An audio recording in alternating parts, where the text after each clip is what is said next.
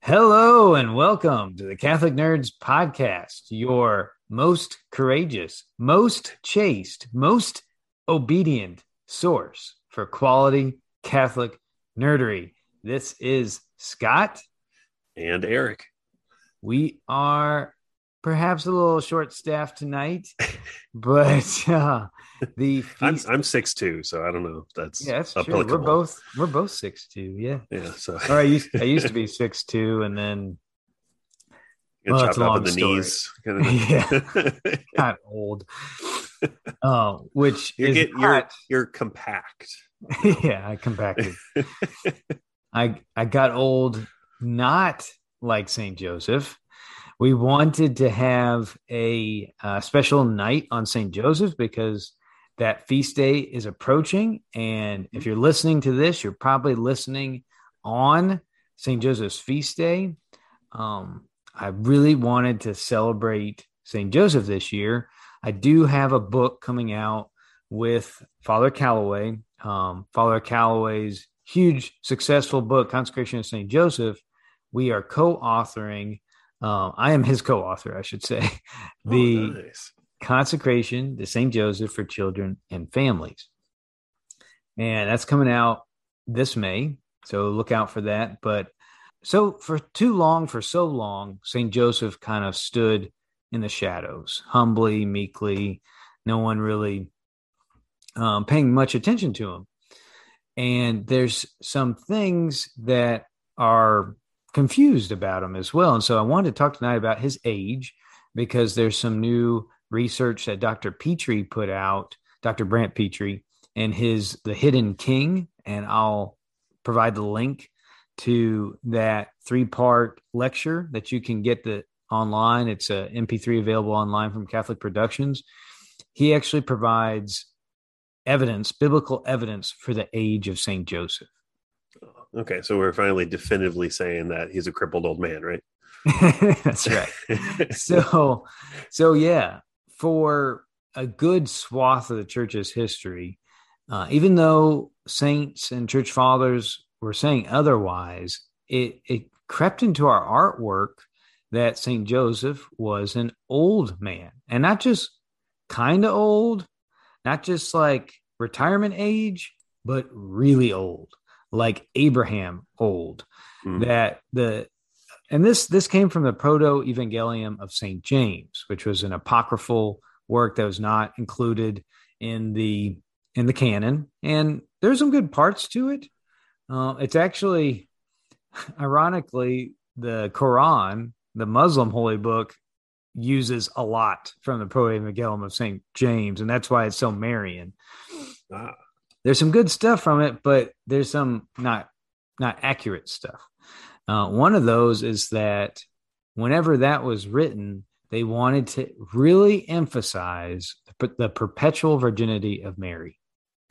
So the way they did that was to marry Mary to a really old widower, talking like 98, 99 years old.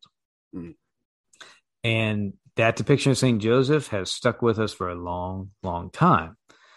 And it's interesting that we're finally unveiling, like he's taking off his old man mask, like Scooby-Doo, you know, he'll gotten away with it, except all you meddling kids.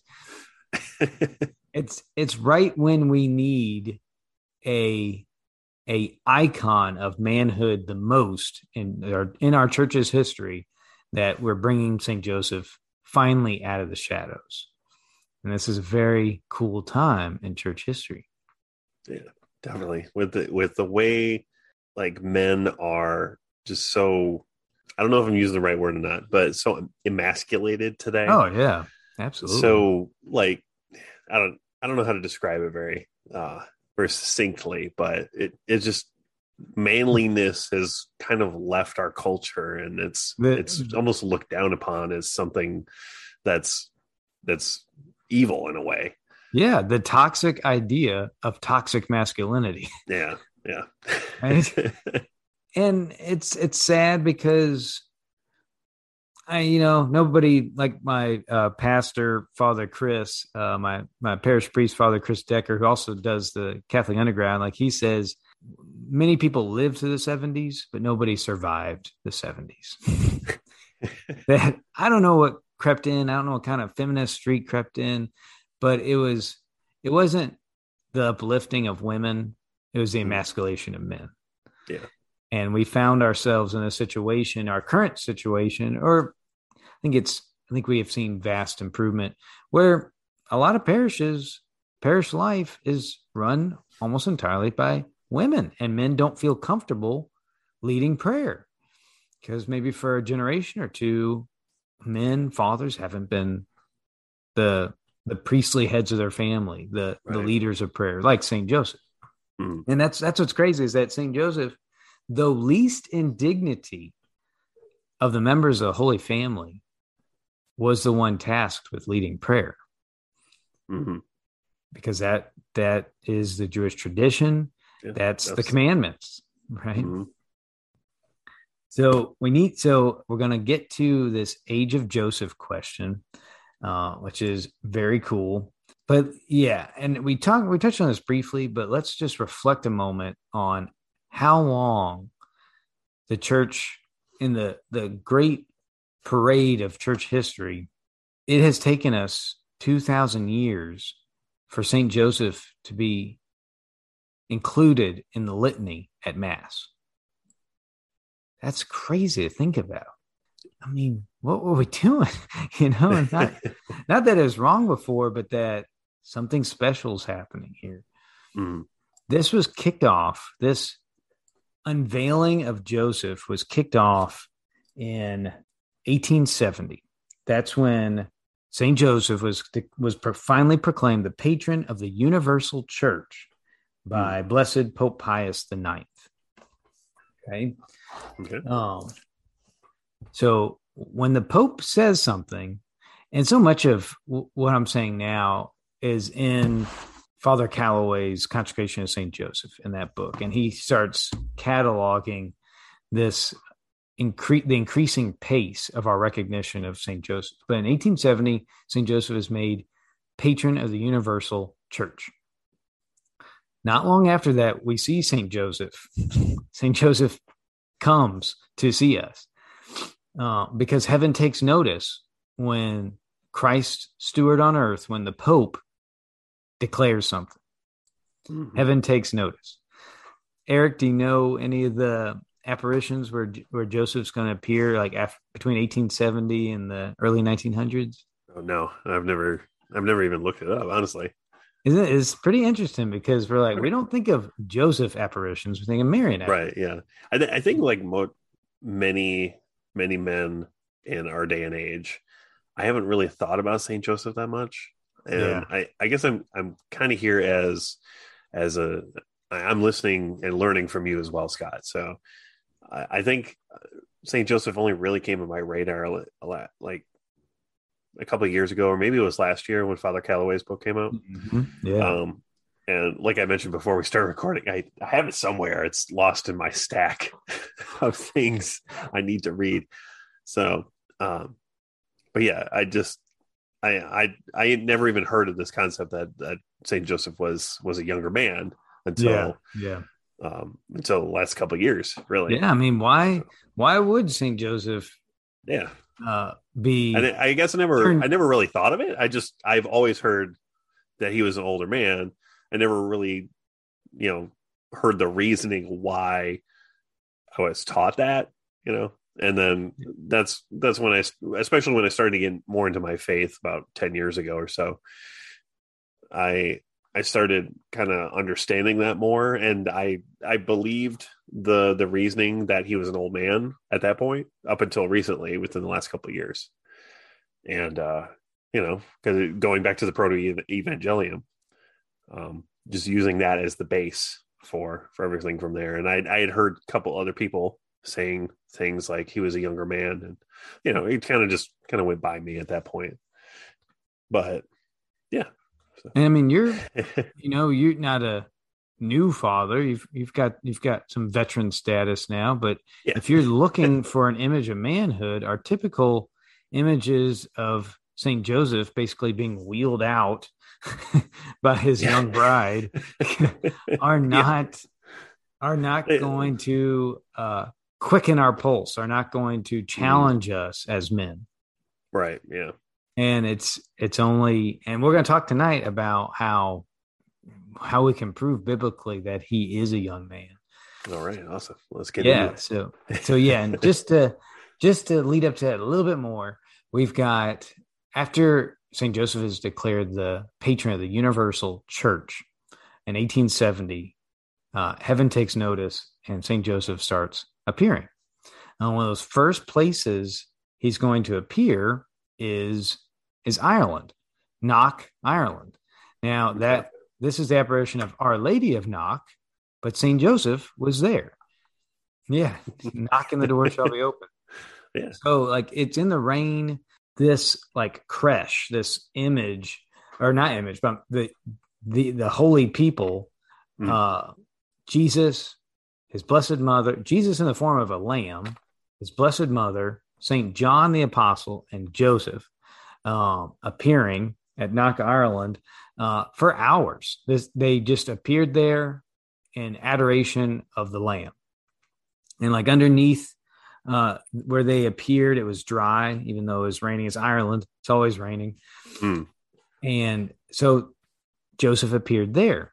Another place that Joseph appeared that is often overlooked, but is perhaps one of the greatest Marian apparitions of the 20th century.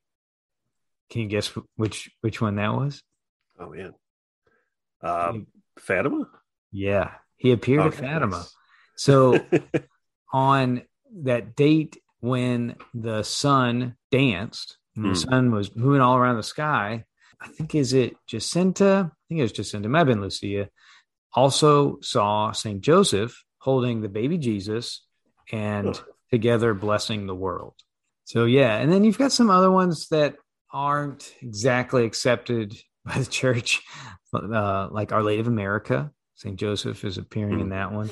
But yeah, St. Joseph started popping up in all these, like Fatima, accepted Marian apparitions, and Our Lady of Knock as well. Very, very important appearances, and we just kind of don't notice it.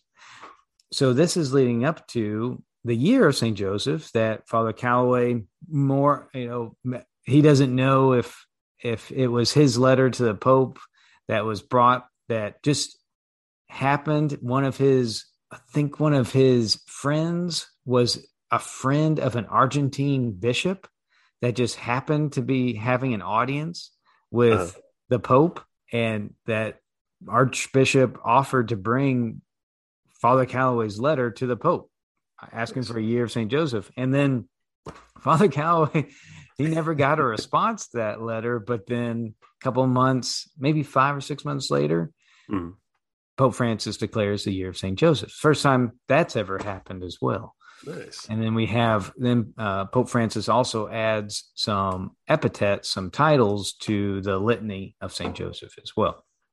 So this all leading up to this new profound knowledge that the church is coming to regarding St. Joseph. And in his consecration of St. Joseph, Father Calloway sees the long history of saints who have had Joseph devotions to St. Joseph, like St. Therese, another big Joseph saint who created the oratory of St. Joseph in Canada. That was St. Andre Bessette. There's some great Joseph saints. Anyway, let's dig into this, how we can identify that St. Joseph is a young man. So you were saying, Eric, that Steve Ray he's a big proponent of a young Joseph. What were you saying about that? Yeah, so his angle for describing St. Joseph as a young man is going off of the word tekton. I forget where he gets the word from. That's the Greek for carpenter. Oh, okay. Well, there you go. So tekton is not just carpentry, but it's a very hardworking person. He worked with stone and not just wood. the image he uses as this very, not like muscular, like super muscular guy, like you'd see in some kind of like muscle bodybuilding contest or anything like that. Mr. Clean. But yeah. but someone who's a hard worker, like all the time, every day, that's what he does. He's doing hard labor constantly all day from sun up to sundown kind of thing. So he's someone who's dirty and sweaty all the time, and being a frail old man, you can't do that kind of work. You can't not going to work out too well. No, you're going to break a hip. Exactly. Yeah. At that point in your age, you'd be being more taken care of, I assume. Right. So and so in that, I mean, that is a strong theory. So if you have your different degrees of evidence, or there's the first level is it's possible, second level is it's plausible, and the third level would be it's demonstrable. So I would put that St. Joseph being described as a tekton, a carpenter, that shows that it's plausible that St. Joseph was a young man. But it's not necessarily demonstrable, because there could be exceptions to that. He could be, head of a team of carpenters, right.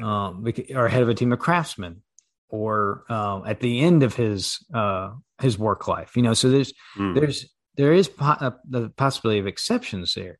What I'm about to show you from Scripture is a demonstration that St. Joseph is young. So this all happens in Luke 1. So if you BYOB, bring your own Bible to the Catholic Nerds podcast, if you want to open up to Luke 1. Okay. I feel like I'm not ready for this. Yeah. Everybody grab your Bible. You should have prepared me for this. Always be prepared to make a witness. If you don't mind, what can I make a plug?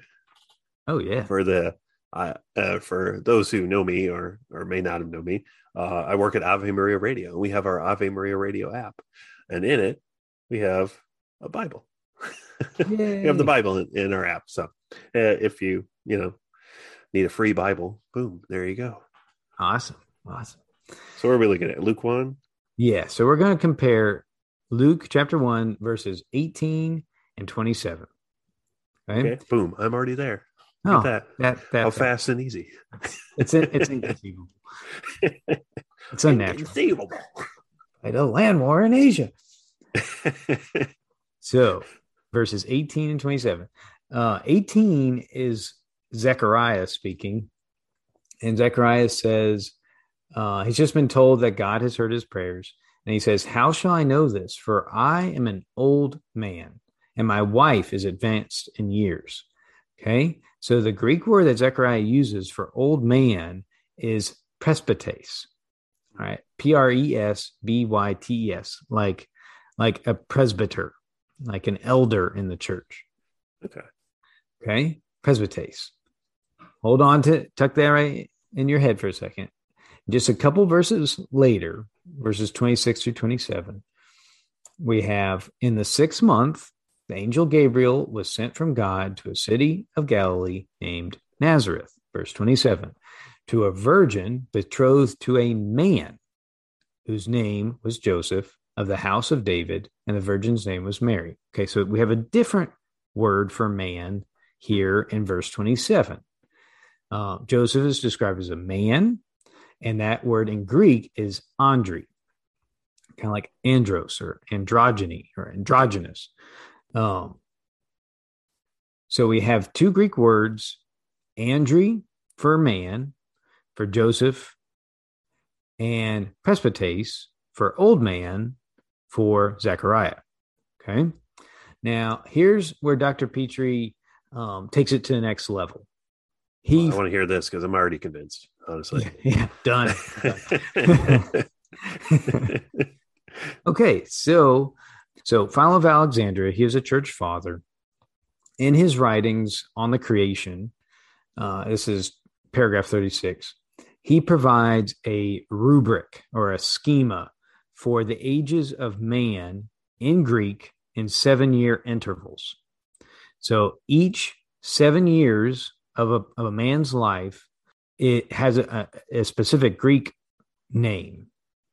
So, for instance, Infant is for ages 0 to 7, child for 7 to 14, boy or lad for 14 to 21. For Andri, for Andros, that's 3 groups of 7 from 28 to 49 are described as the same as Joseph was described. The Greek word Andri is used. Then you've got middle-aged man or elderly man, and then old man is presbytes, and that's ages 49 through 56. That's the age range of 49 through 56. Okay. So based on that rubric, we know that St. Joseph was between the ages of 28 and 49, and Zechariah, presbytes, was between the ages of 49 and 56. Okay. So, and we're about to take it a step further. This was, this next step, when I wrote an article about it, and I'll provide the link in the show notes, I got some pushback on, and I think it's a legitimate question. Why would Luke, how do we know that Luke is specifically using Philo of Alexandria's rubric? These names for each age range of man. How do we know there's a connection there? And so I did some research. How do we know the connection there? Oh, yeah. So I opened up my book of Philo's writings. No, I had to find that. I went to the source material to Philo of Alexandria, and where he's providing these ages of man and the Greek names for each age, and he's not providing them. He's quoting somebody. And this is where it gets interesting. He's quoting Hippocrates. Hippocrates, like the Hippocratic Oath. Hippocrates is the father of medicine, the Greek father of medicine. Now, let's go back. Oh, yeah. Let's go back. We all know Luke is the physician. Right? Yeah. I knew it started with a P. Yeah. PH. Thanks for saving me there, so I don't look silly. So Luke is a Greek educated physician. So it is extremely likely that in his Greek education as a physician, he would have read the writings of the father of Greek medicine. Like Medicine 101, Greek Medicine 101 would have been the writings of Hippocrates. There you go. So this was cool because this shared it with Father Calloway, and he was like, "Oh wow, that's cool." And then I shared it with Dr. Brant Petrie, who provided this whole idea in the first place, looking to Luke and the different names for man. And I was like, "Well, I just wanted to show this to you, but clearly you've already thought about it. Surely this has occurred to you." And he's like, "No, nice. I did not know that. That is awesome, and that does strengthen the case." He said, "We're digging into the personal files of Scott. Yeah, Scott Smith." Yeah, so he would just said he wasn't arguing that Luke knew Philo, but that both Luke and Philo are using the same Greek words to mean the same thing. So I think a pun is in order. So it makes you think what other terminology that Luke's using that might actually be medical terminology. What insights it might give us into Luke's gospel. But how Luke at the beginning of his gospel, he says, "I've undertaken to give you an orderly account of these events."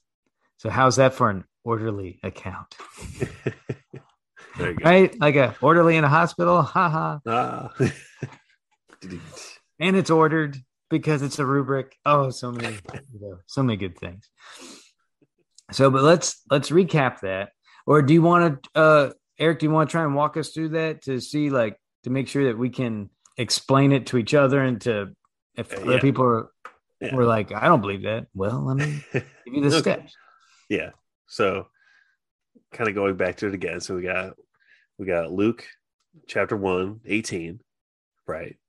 Mm-hmm. So in there, and we're talking about Zechariah, and using the term, or Luke is using the term for old man for Zechariah was presbytus. Yeah, I'm not sure how I'd say presbytes, but Presbytes. Okay. Ancient Greek is not good. Right.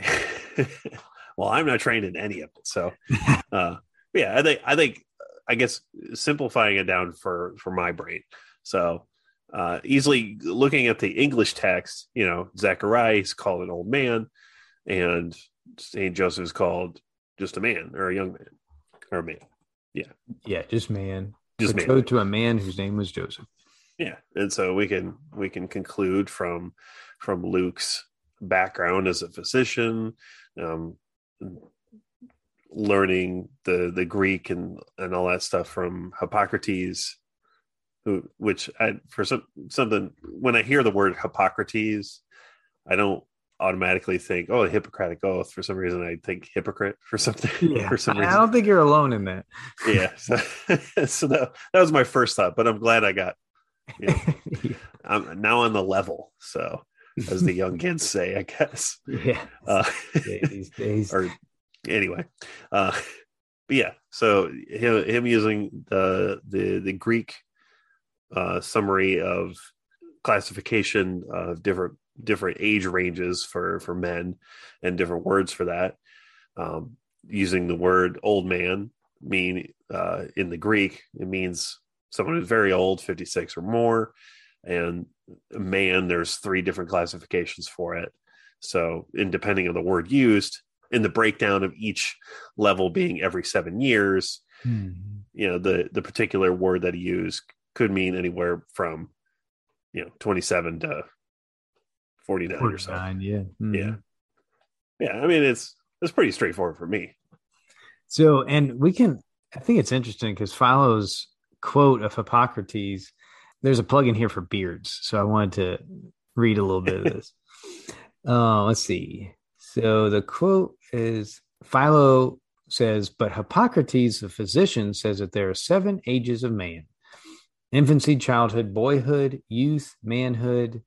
There's Andre, middle age, which is presbytes, old age, and that these 2 are measured by periods of 7, though not in the same order. And he speaks thus: in the nature of man, there are 7 seasons, which we call ages: infancy, childhood, boyhood, and the rest. He is an infant till he reaches his 7th year, the age of the shedding of his teeth. I guess that works.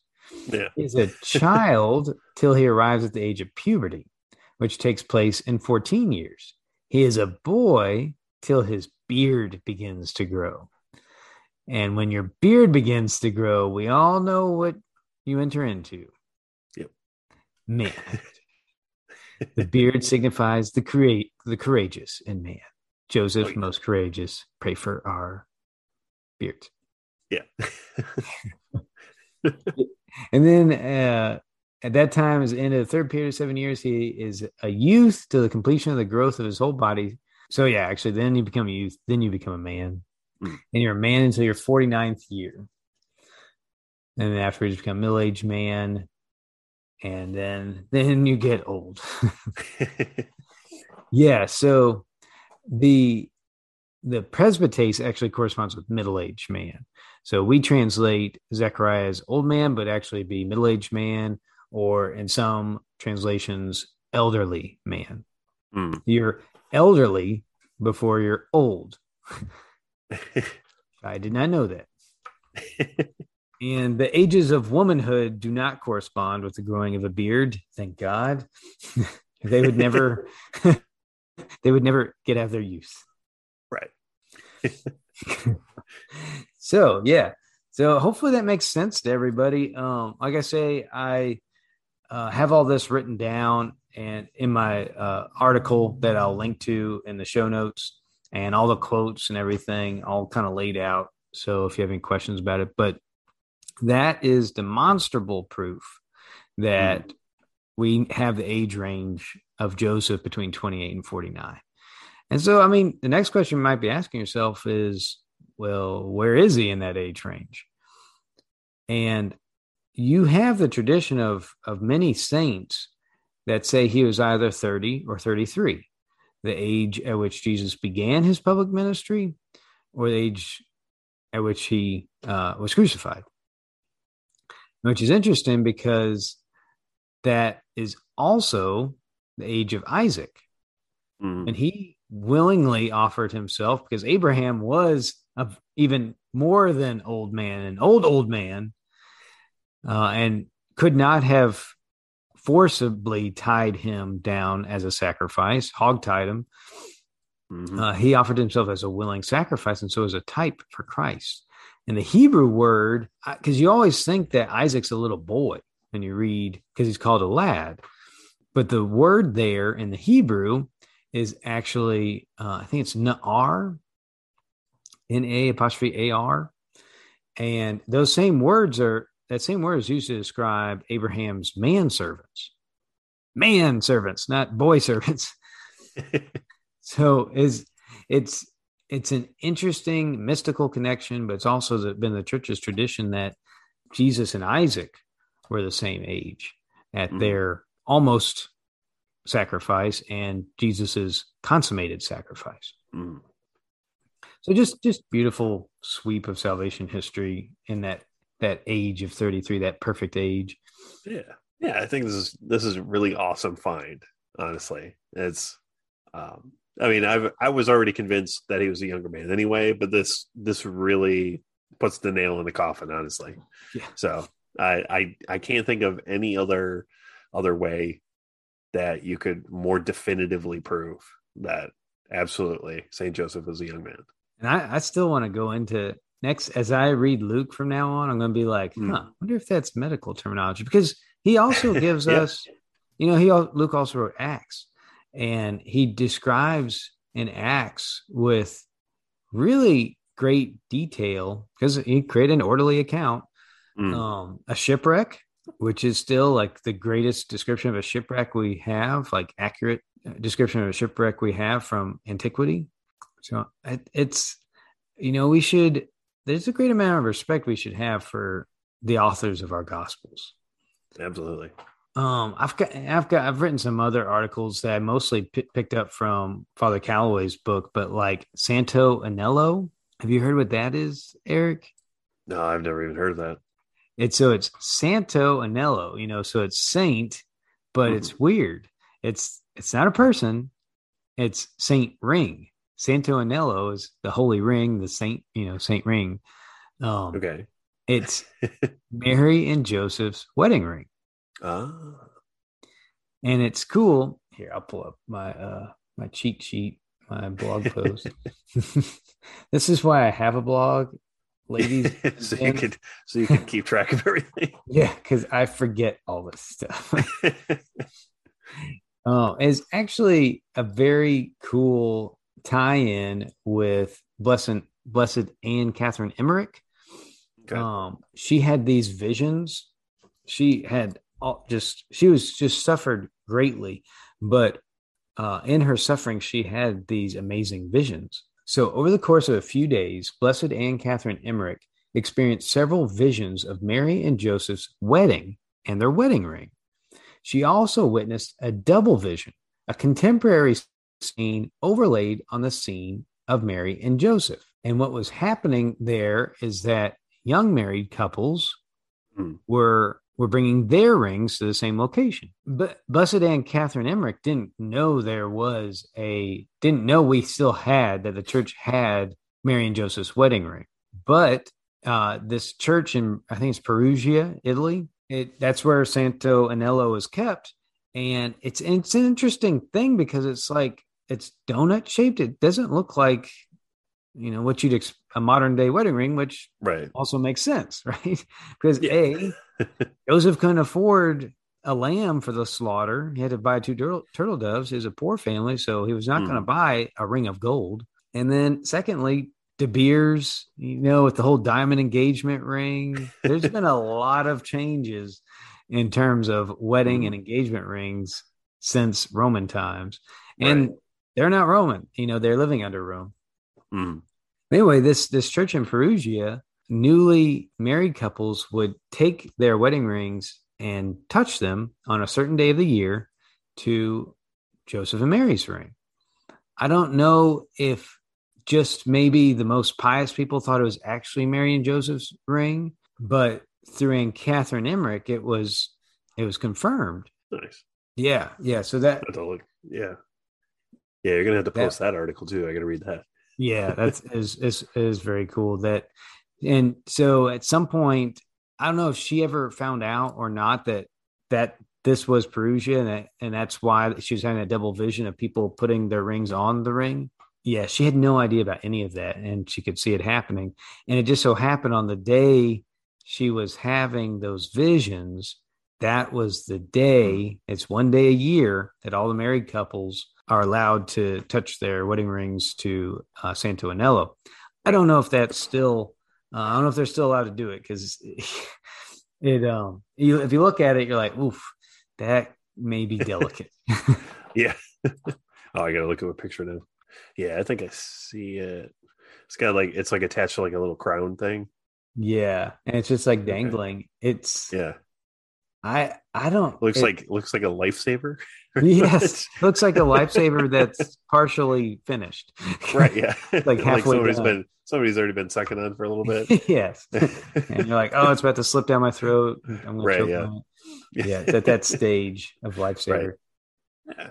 So apparently it's iridescent. I don't know if it's carved amber or carved quartz.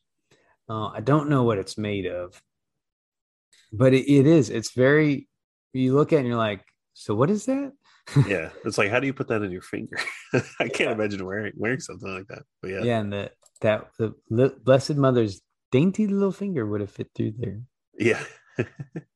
Yeah, I can't see like a size comparison. I see it in some different uh monstrances or not monstrances, different I think they do call it a sacrament. monstrance. Yeah, Is it? it's like a Okay. reliquary, but A it, reliquary. That's the word I was looking for. But yeah. yeah, because it's kind of hard to gauge the size of it. But yeah. But yeah, and Anne No, Catherine's that's cool diary. though. Yeah, in her diary, this is the quote from her diary. In the last few days, I've seen much of the story of Mary's wedding ring, but as a result of disturbances and pain, I can no longer give a connected account of it. Today, I saw a festival in a church in Italy where the wedding ring is to be found. It seemed to me to be hung up in a kind of monstrance which stood above the tabernacle. There was a large altar there, magnificently decorated. One saw deep into it through much silver work. I saw many rings being held against the monstrance. During the festival, I saw Mary and Joseph appearing in their wedding garments on each side of the ring, as if Joseph were placing the ring on the Blessed Virgin's finger. At the same time, I saw the ring shining and as if in movement. So she's seeing this festival, this annual festival in Italy happening, and she's like, I don't understand what's going on, and she had no idea this was an actual place. She had Yeah. never learned about it. It's just very cool. Yeah. And what a beautiful church we have. What a beautiful faith we have. That we have such physical things that tie our faith together through history. It's beautiful. And well, there's another connection between lots of connections between Nazareth and Italy, but Oh. one that another one Father Calloway likes to talk about in his consecration to St. Joseph is the Holy House of Nazareth. It kind of got lost in legend and time, Mm. kind of like Santo Anello did. And it was just supposed to be this house of this Angelo's family or something like, Angel in the last name. So that's kind of how, what is it in Lord of the Rings? History becomes myth becomes legend, and then it passes out of all knowledge, something like that. I can't remember. Something like that. But it's Galadriel. Sounds like a quote. Yeah, I should know. Yeah, it's the house. Mary and Joseph's house in Nazareth was plucked out of Israel and delivered to Italy, and you're like, well, that's crazy. That's just impossible. But there's actual archaeological evidence that this happened. And you're like, well, why would this happen? Because just years after that house was plucked out and saved from Nazareth, then Muslims took over the Holy Land and destroyed all so many of the relics of the Holy Land. Mm. So, and you can look up this Holy House of Nazareth. It might even be called the Holy House of Loreto, because there's the Loreto staircase as well in New Mexico. That's another thing to talk about with St. Joseph. It probably wasn't too hard. They just put the house on a trailer, hooked it up to a Ford F-150, and brought it to Italy, right? Yeah, I mean, there's a good interstate between Nazareth and Rome. All roads lead to Rome. I don't think the Appian Way went through the bywater of Nazareth. There's no paved, like when Joseph and family were traveling to Jerusalem every year for Passover and for their pilgrimage, or when Mary was on the back of a donkey going to Bethlehem, they were not taking nice paved roads for sure. Oh man, I know I can't experience childbirth, but I can't imagine trying to do it on that road, sitting on the donkey the whole way, pregnant. That's, well, man, people back then were tough. Yeah, I mean, you think rolling around on that inflatable ball's going to get you ready for childbirth? Imagine having to balance on top of a donkey. Yeah. Side saddle. Oh man. I feel like we just went through that, so I'm like, oh, that's perfect. That is the exact analogy you needed to use. Dude, imagine, like, you're not on horseback, you're on donkey back. Like a horse, that's a big creature. Like, you can kind of, this is like an armchair versus a couch. Donkey versus horse. I wonder what kind of suspension system, comparatively, between the two animals. I'm sure you had some nice hydraulic shocks on the hooves. Yeah. Very comfortable, I'm sure. Yeah. I'm sure the donkey's going to be like laden down with supplies and stuff like that too. So it's going to maybe sway a little bit more. I mean, I'm not a farmer or anything like that. You would probably have better knowledge of that than I would, but. Well, the Blessed Mother, being full of grace, probably was very good at swaying with the donkey. But if it were me, I'd been knocked off several times. So anyway, the Holy House of Nazareth, the building structure fits similar houses that have been uncovered on archaeological digs to the house. The house in Italy matches the houses they found in Jerusalem and the surrounding area. Mm. Like the brick pattern or the pattern of the walls matches, like the construction matches, but they have also done some studies, I think it's on the soil or pollen samples, kind of like with the Shroud of Turin, that match the Holy Land. It's just some very, very odd things to find in a house in Italy. Yeah, it fits. The evidence fits. I guess we've kind of reached our mark. I wanted to talk about the staircase, the miraculous staircase of Loreto. Are you familiar with that, Eric? No, not even that. That one's really cool too. So if you ever go through Santa Fe, there's a staircase there that it has exterior supports now, but it didn't for most of its construction. This is a miraculous staircase. It's all like one piece of wood. The wood is a spruce that, I think it's spruce, that is only found in the Holy Land. It's a helix shape, like the DNA, like shape of DNA, like a double helix. Mm. So, and this is the Sisters of Loreto. They built this chapel for themselves, frontier times, in Santa Fe. And all they had to get to the choir loft was a ladder. It may have been a rope ladder. So the nuns prayed that a carpenter would come to build them a staircase. Mm. And so this stranger arrives, builds him a staircase. He wouldn't allow anybody into the chapel when he was working. When the sisters later tried to pay the bill at the lumberyard, they said, "What are you talking about? Lumberyards, like, no one came, no one bought lumber from here." Not like Santa Fe had a lot of lumberyards there in not exactly timber country. The itinerant carpenter, when he left, he would accept no money for his work. And so the sisters realized after he left that had been St. Joseph. And he built them this miraculous staircase. Oh, and so, awesome. I'm looking at pictures of it right now, and it's like, wow, it's beautiful. Yeah, it's when it was originally built, all in one solid piece. How do you do that? Yeah, no nails, no glue. The That's banisters were added later, I think. Do you remember in the movie Contact with Jodie Foster, where they make I don't think I've ever seen that. Oh, okay. Well, there's a chair, like she gets into like the aliens send blueprints to make a transport to get her across the universe, and they're like, oh, well, we got to put a chair in there. So like she's sitting in this chair as at liftoff, and it's like shaking, and she's about to like be ripped apart because the chair is shaking so much. And then eventually the nuts and bolts of the chair come loose, and she's like perfectly still. She's like just hanging there perfectly. Didn't need a chair. That's kind of like they added banisters to the staircase and maybe some extra supports and stuff, but it was made perfect without any of those supports or banisters.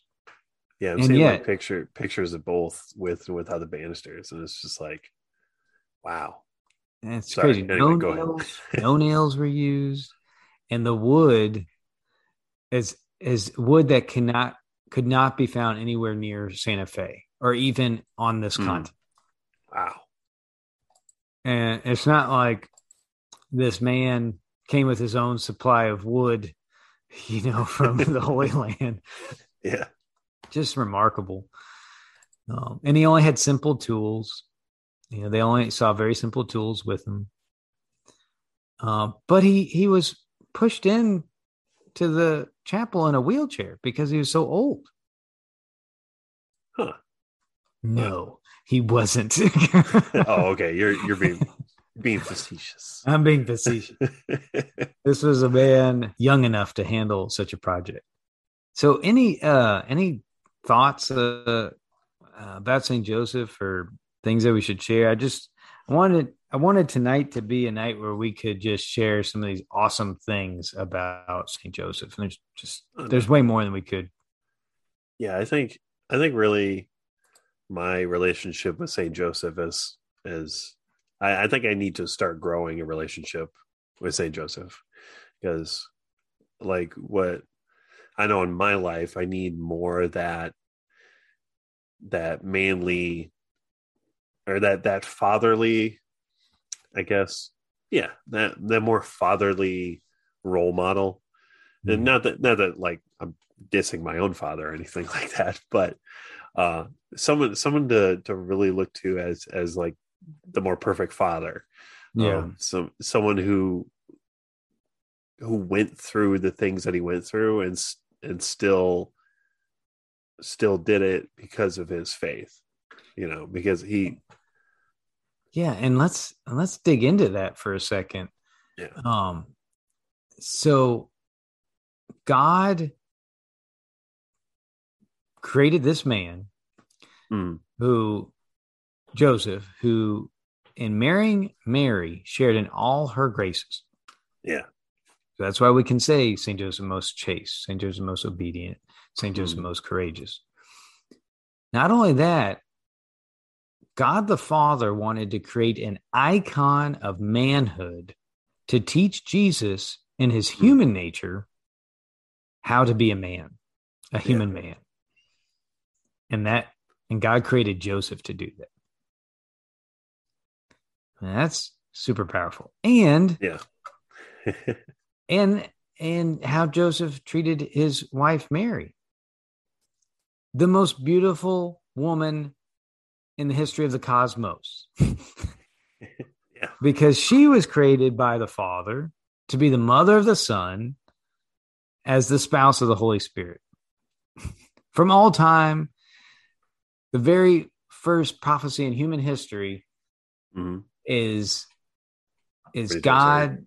Yeah, God, the Proto-Evangelium at Genesis 3:15, God's cursing the serpent. He's like, the woman's going to come and kick your butt. Well, crush your skull, Yeah, her heels shall crush your skull. Or, her son's going to crush the skull, which, however if you go the St. Jerome route, or if you go the other route, whatever. So St. Joseph, if he was a 98-year-old geriatric marrying the most beautiful woman ever, what does that tell us about chastity? Mm. But if he's a young, virile man, right? Virile, same root word as virtue, virtus.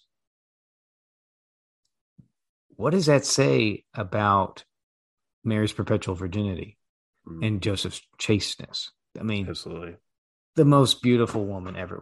Whenever you have the children at Fatima or at Lourdes or any of these Marian apparitions, I can't remember which one it was, but they described this sound of rustling silk beside them, and then they saw the most beautiful woman ever. And at some point, they realized, oh, this is the Blessed Mother.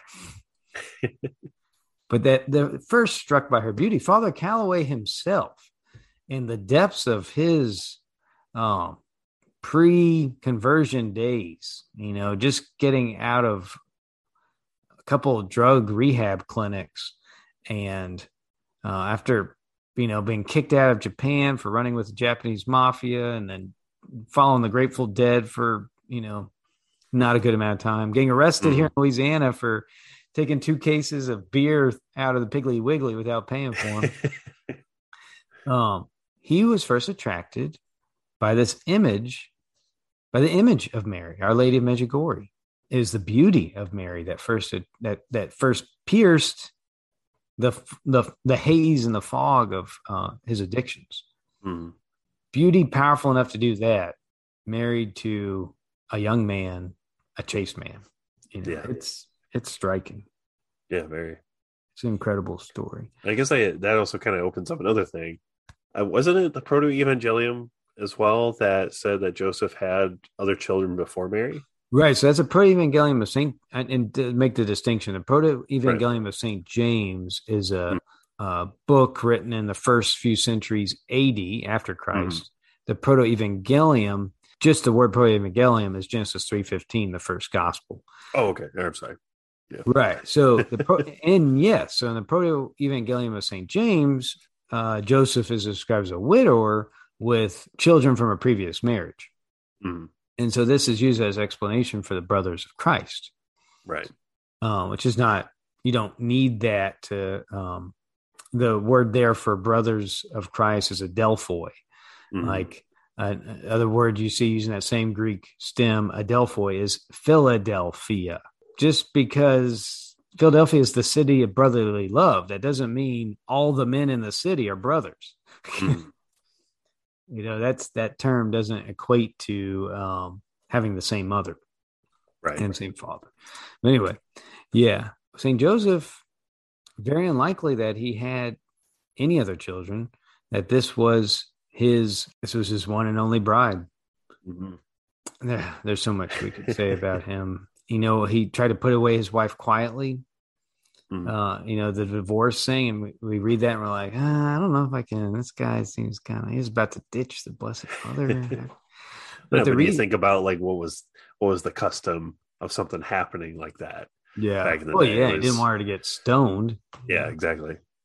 So it was a mercy to do that for him. Well, so there's that interpretation. There's also the interpretation from the Church Fathers that he did that because the stupefaction theory, that he was stupefied, that he was scared to death, because being this great man, or just any good Jew, hearing all these things that Mary's saying, he would know that this is the Ark of the New Covenant. He would know, like what just happened to Zechariah getting struck dumb in the Holy of Holies, right, where the Ark of the Covenant was, the old Ark of the Covenant. He knows that people that touch the Ark of the Covenant get smote, like Uzzah, right? Yeah, in 2 Samuel 6. So if he's to marry the Blessed Mother, The Ark of the Covenant. The Ark of the New Covenant, mm-hmm. To consummate that marriage, he has to go into the Holy of Holies. Right. And out of reverence, he's like, I am not worthy for this. Mm-hmm. Right. But the blessing is that it's a virgin birth. And Mary's perpetually virgin. No smoting necessary. I mean, just all these things start to make sense, that God was holding back his greatest army for manhood for this time of so-called toxic masculinity, this time when men have lost their way, and so has the family. You know, that half of marriages, at least in America, are likely to end, more than half are likely to end in divorce. This is the time for St. Joseph. Absolutely. Yeah. Yes, sir. As you can see, I like to talk about St. Joseph. Oh, yeah. I can see that. Understatement of the century. I'm going to pull up the St. Joseph consecration that Father Calloway and I put together. So just like the consecration of St. Joseph, I wasn't going to rewrite what Father Calloway had written because it was awesome. So what I did was St. Joseph, Father Calloway's book is each day of the consecration, the 33 days of consecration, is based on the titles of St. Joseph in the litany of St. Joseph. So, for example, day 16, Joseph most just, day 17, Joseph most chaste, day 18, Joseph most prudent. So I took what was in Father Calloway's, so much of it is directly from Father Calloway's book, but I used children's stories, children's movies to talk about these things. Nice. Yeah. So, here's one. Day 4, God, the Son, Redeemer of the world, have mercy on us. So, the beginning of the St. Joseph litany, you have mercy on us, God the Father, God the Son. Then you get into St. Joseph titles. But this one Father Calloway talked about the false gods of Egypt falling down before Jesus when they went into Egypt, and the plagues of Egypt that came in the Exodus. So I talk about some false gods that we can destroy in our lives by reference to Charlie and the Chocolate Factory. And, all those vicious children, right? Children that each were kind of based on a specific vice.